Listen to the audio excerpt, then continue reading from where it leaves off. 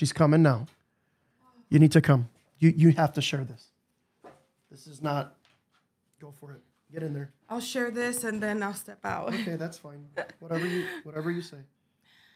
Oh, She's still beautiful. I don't need that. No, okay. Just right there. So as we were in prayer, as I was kneeling by my husband, what came to me is that as he was addressing the church, all I heard in my spirit is that there is a shaking that's going to happen in the church that is so strong, and this is for the body at large, that is so strong that only those that have their eyes fixed on Jesus will stand. But it's necessary to happen. The shaking that's getting ready to take place is necessary because the Lord needs his bride to be focused. So keep your eyes focused. And I saw literally our feet being planted in firm foundation, like, concrete when it's settling and it's wet and it dries, and our feet are like solid in him. And we were focused on him, and I saw our eyes fixed on him. And that's the posture he wants his church, firm and grounded on him, fixed on him, not looking to the right or the left, because what's getting ready to unfold and take place is beyond what we can think or imagine. And we have to be fixed on him. We have to be so just devoted and just focused on him, which is why he's trying to address his bride and get you refocused. That is not about ministry. It's not about all these other things. It's about him. And that's why he wants us to return to our first love, which is him. Nothing else can get in the way. So that's what I felt. I'm not going to add more or take away. That's exactly what I heard in my spirit. So stay focused on him. That's why he's redirecting us to be so caught up in his presence and seeking his face, because there's more that he's going to pour out for the end time, because we are living in those times now, presently. So be encouraged.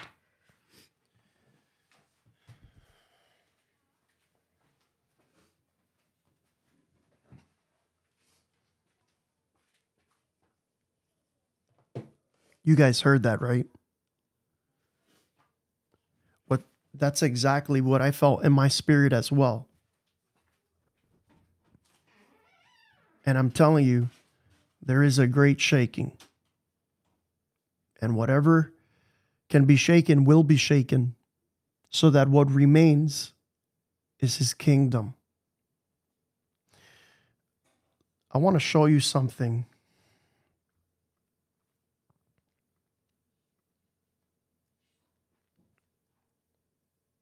It's a scripture.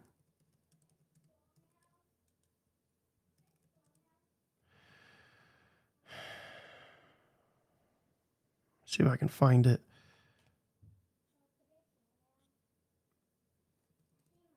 I know this is super informal, but you know how it is when God really starts moving there's all this crazy stuff that tries to shut us down, but it's whatever.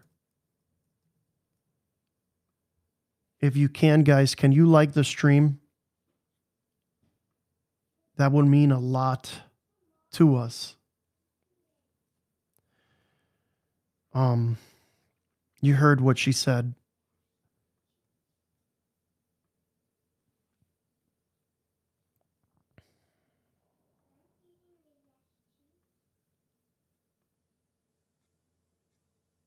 This is the scripture that came to my heart as we were praying. If my app can work properly.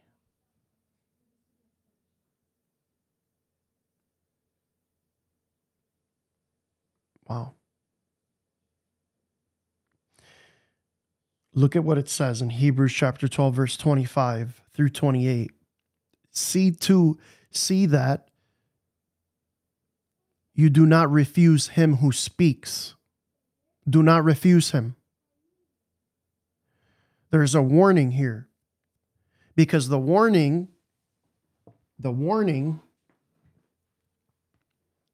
is that you can refuse him. You can harden your heart.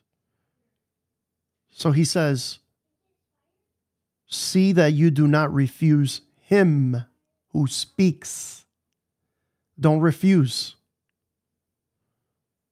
For if they did not escape, who refused him who spoke on earth, speaking of during the times of Moses, much more shall we not escape if we turn away from him who speaks from heaven, whose voice then shook the earth. But now he has promised, saying, yet once more, I shake not only the earth, but also heaven.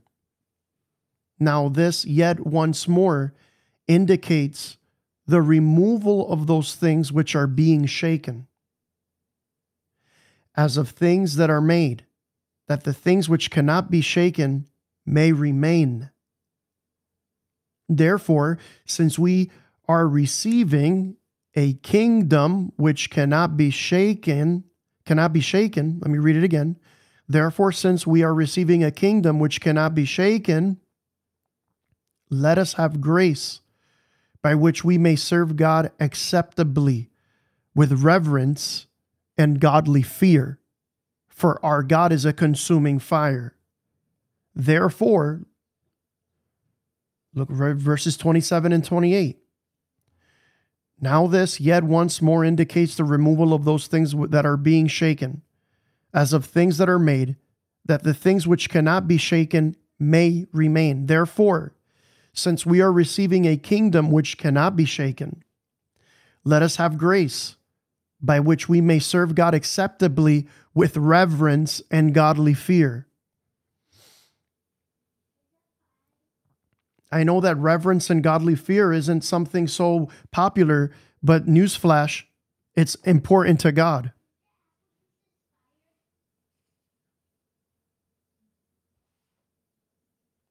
We are receiving a kingdom which cannot be shaken. Let us have grace by which we may serve God acceptably. What is the service that God finds acceptable? God, reverence and godly fear. For our God is a consuming fire. He will shake what needs to be shaken.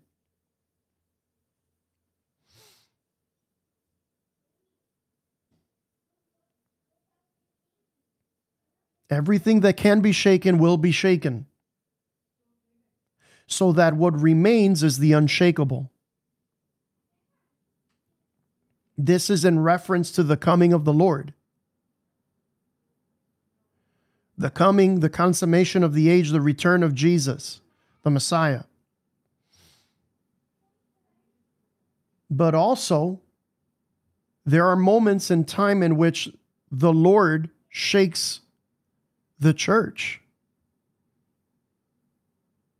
so that what is shaken can be shaken, so that what remains is unshakable. And even in your personal life, there are things in your life that you're going to be shaken in. And so the response is don't be discouraged, because he's trying to remove what can be shaken, so that what remains is an unshakable kingdom. So that what remains in your life is only him. Whatever that can be shaken will be shaken. So that what remains is his unshakable kingdom.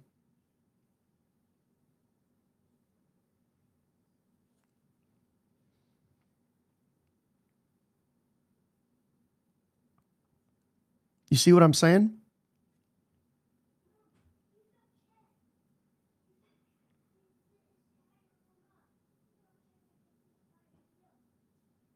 I believe that the end times church will be marked with reverence and godly fear.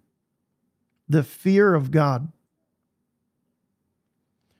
But remember what the fear of the Lord is.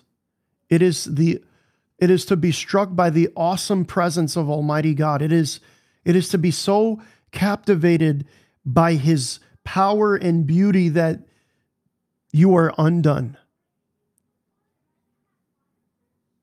And the response and the call of holiness and purity.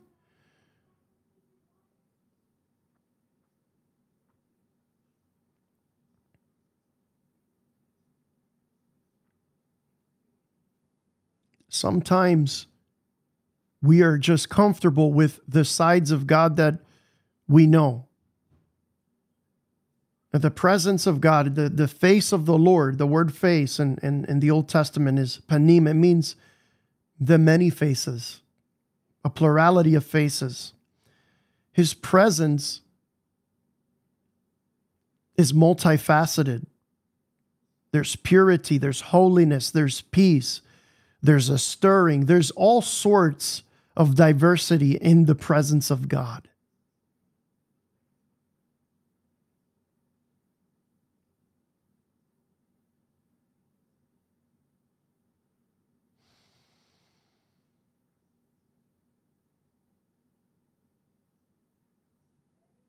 And that's what we need. We need to be shaken. What are the things in your life that are shakeable?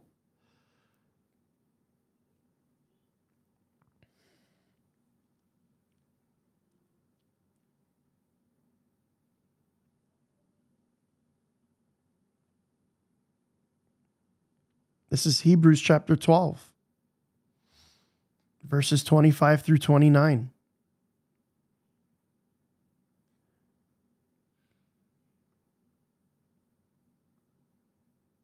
I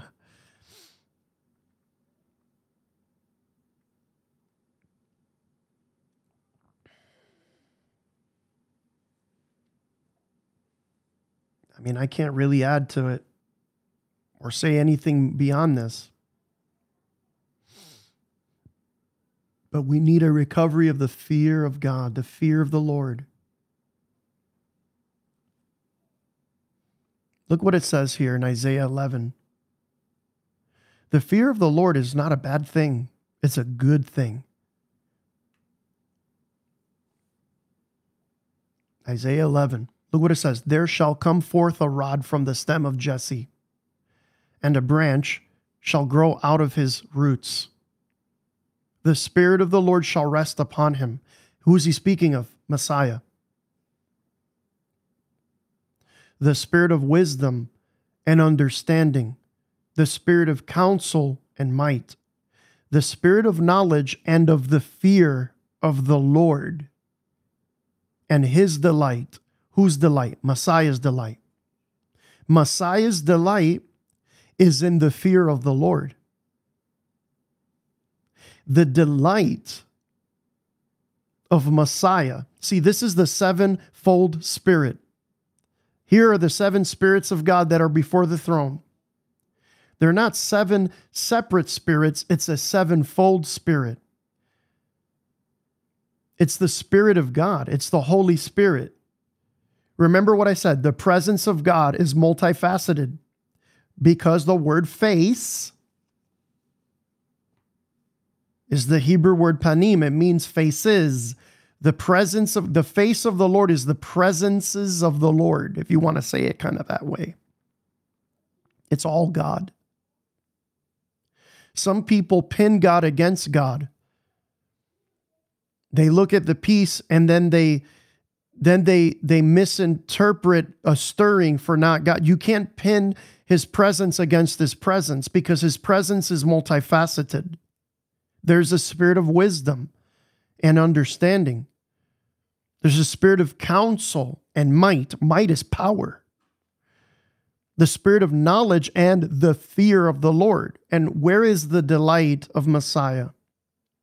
His delight is in the fear of the Lord. Jesus feared the Lord.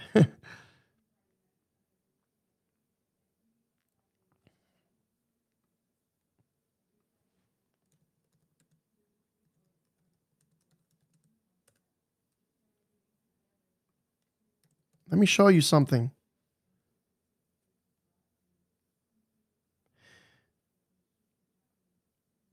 I want you to see something. Did Jesus fear the Lord? Did he have the spirit of the fear of the Lord? Was his delight in the fear of God? Yes. Hebrews chapter 5.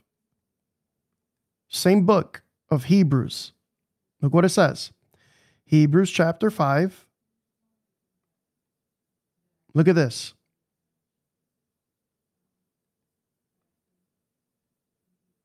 So also Messiah did not glorify himself to become high priest, but it was he who said to him, "You are my son. Today I have begotten you." He's speaking of the Father and the Son. In verse 6, it says, as he also says in another place, "You are a priest forever in the order of Melchizedek, who," listen to this, "in the days of his flesh," he's speaking of Messiah, "he had offered up prayers and supplications with vehement cries and tears to him who was able to save him from death, and was heard because of his godly fear."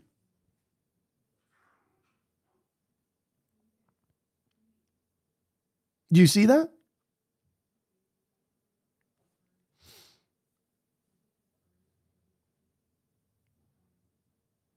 This is speaking of Messiah. Read verse 7 again. Let's read it again. "Who, in the days of his flesh, when he had offered up prayers and supplications with vehement cries and tears to him who was able to save him from death, and was heard because of his godly fear. Though he was a son, yet he learned obedience by the things which he suffered.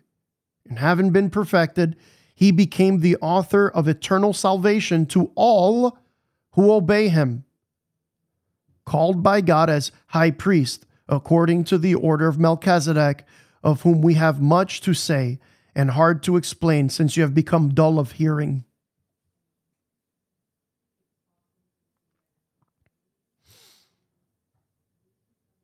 Did Jesus fear the Lord? You better believe he did. Well, Jesus is God. Yes. God delights in God. God praises God. God glorifies God. Within the Godhead, they praise and glorify and give thanks to one another. The divine circulation of perichoresis.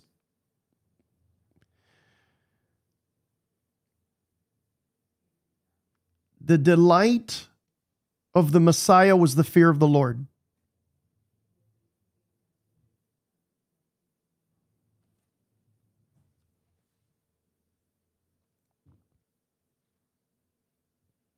He offered up prayers and supplications with vehement cries and tears to him who was able to save him from death, and was heard because of his godly fear, his reverence.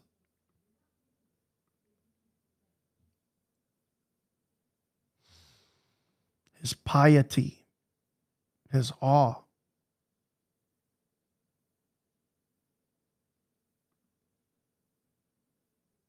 We need the recovery of the fear of the Lord in our lives.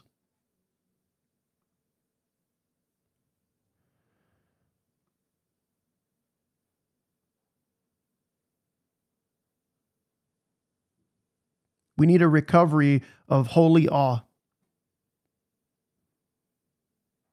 We need to be captivated by him who was and is and will be, who is to come. We need to fear the Spirit of the Lord as Jesus did in Hebrews 5:7. Teach us the fear of the Lord. See, this is a subject that is not spoken of because we don't know how to approach it.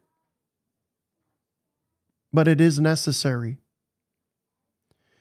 You're either going to fear man or you're going to fear God. If you fear man, the fear of man will swallow the fear of God. But if you fear the Lord, the fear of man is swallowed up by the fear of the Lord.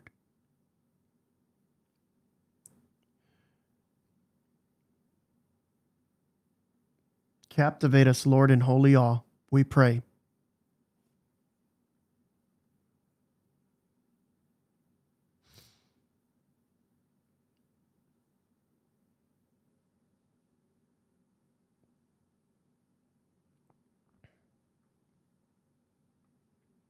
The fear of the Lord is to hate evil, Scripture says.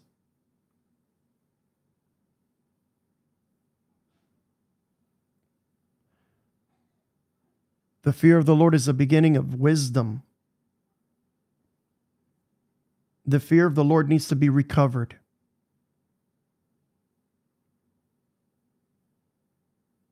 The fear of the Lord keeps you from sin. Look at what Exodus. I'm not going to be here long because I believe the Lord already did what he needed to do. And I'm just not going to be here too long here on the stream.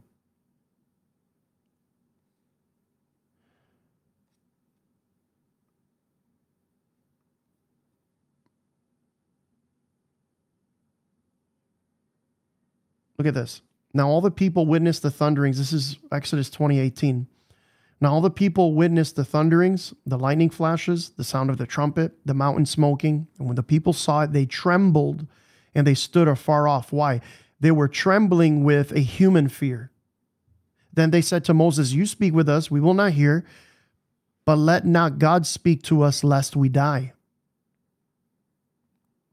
And Moses said to the people, do not fear, for God has come to test you that his fear may be before you. You see, right there we see two different types of fear. Moses says, do not fear. See, do not be afraid. Do not be scared. Do not tremble with human reaction.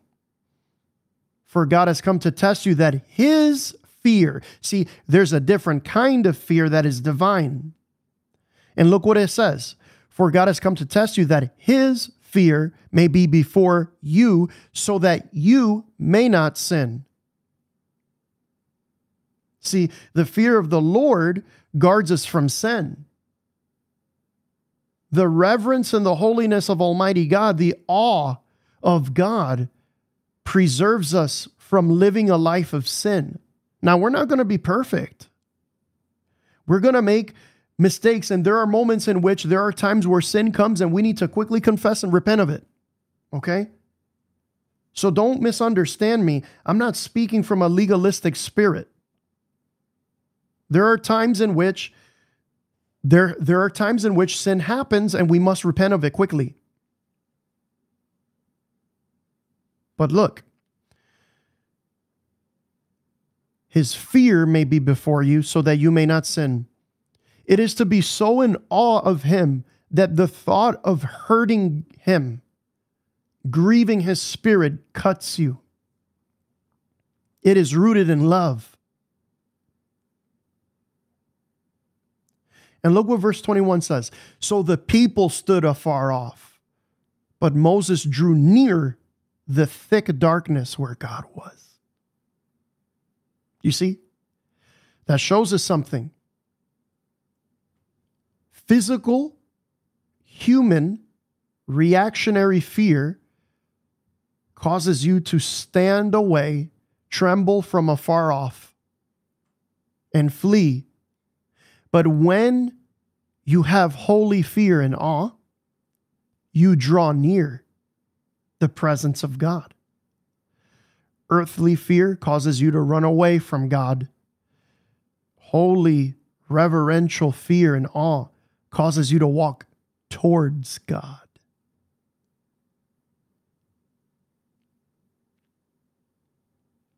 The Lord, Moses drew near the thick darkness where God was. He drew near.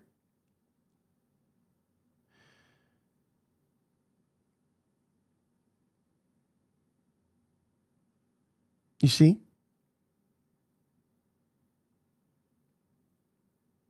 And the fear of the Lord, as he was drawing near to the thick darkness where God was,